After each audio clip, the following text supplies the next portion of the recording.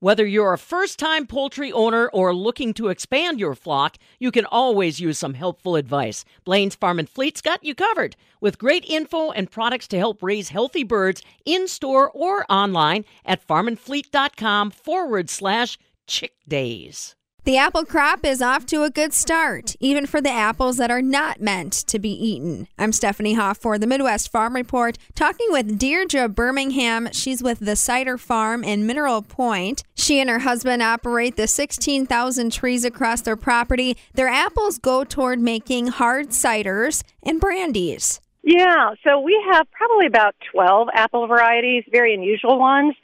On about 18 acres, there's about 16,000 trees, but we're still filling in with more trees. So we'll have 18,000 trees at least in the next few years. And then our overall property is 166 kind of diverse acres of sedge meadow, prairie, woodlands, springs, and a creek.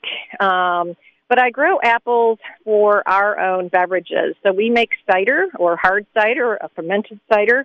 And we have a cidery and tasting room in Madison on the west side in the same building as Brennan's Market. And we ferment the cider there. And we also package our apple brandy that we distill at a local distillery. And so what you're drinking is the fruit of the cider farm. So we're a dryer brand. We grow English and French apples primarily with tannins because since you ferment cider like a wine, we wanted what we call the wine grapes of apples. So I select varieties with tannins. They don't taste good raw. These are certainly not eating apples. They're drinking apples, just like you don't go out and buy wine grapes to eat at home. But they certainly make a higher quality cider. So that's what folks can experience, not only at our tasting room, but we're sold throughout Wisconsin. We're adding to our website now the different locations, and we're also sold in the Chicago area. Now, with our eyes on the apple trees, how are things looking right now in the orchard? Yeah, well, overall, this has been a good year for apples. There's been some challenges. I've already mentioned the rapid spring. We do have an opportunity for people like you to come out and see the orchard and also taste 3 of the ciders that we make from these apples while you're in the orchard among those trees. And then folks could have, I walk people through kind of what we're experiencing this year. I compare that with other years. But overall, we have a good crop of apples. We always have some challenges. We love the long, cool spring, and then the rapid warm-up was then followed by a cooler period that was kind of more subject to disease, if you will, and some of our varieties are very susceptible to that. And so right now we're actually out pruning out some of those diseased plants. But a lot of apple growers in the state are optimistic about the crop this year and hoping, I say I never count my apples till they go through our apple press. So, I'm sure others say that till they sell them at the farmer's market or in our grocery stores. Deirdre, you mentioned that pruning trees is one way that you can keep disease or pests at bay. With a certified organic operation, what are some of your other strategies? We have multiple opportunities, approaches. I mean, there's certainly more and more kind of biopesticides on the market, so there's more options. We also work with a systems approach. We don't just look at things singularly, like how do I control this one disease without considering other things in the orchard. And so, like for this disease in the wintertime, we're pruning it out. Pruning also allows more air circulation in the trees, which helps ward off some other diseases. And then there are things I can spray at particular times.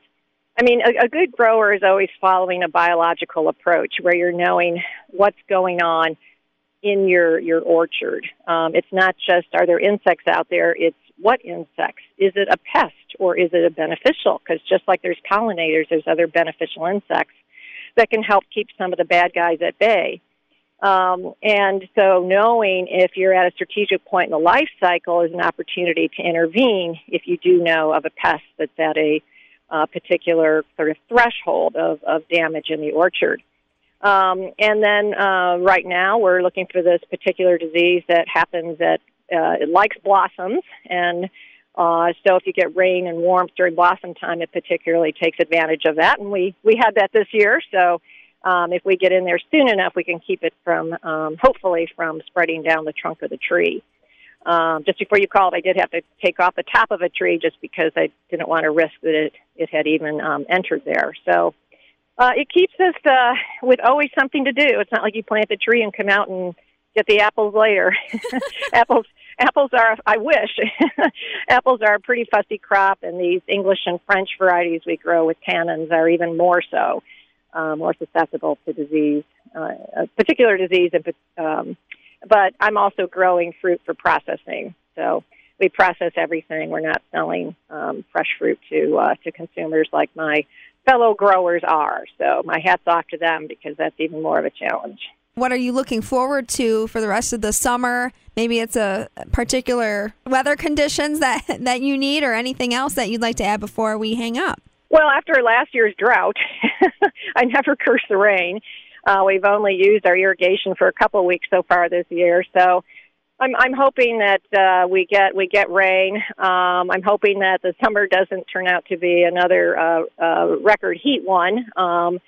And then I am able to kind of relax finally in September. That's my favorite month, and we'll also have more orchard tours in September where folks can see the apple pressing and see the fruits of the labor. So by then we're done kind of fussing over the trees, and we're just harvesting the fruits, and the weather typically moderates, and it's just a lovely time to be outside and to enjoy being an apple grower. And Deirdre and her husband have an interesting story. They began their business almost 20 years ago now, and because the varieties they wanted to grow are not commercially available, they hand-grafted the trees for their orchard, the Cider Farm, again based in Mineral Point. For the Midwest Farm Report, I'm Stephanie Hoff.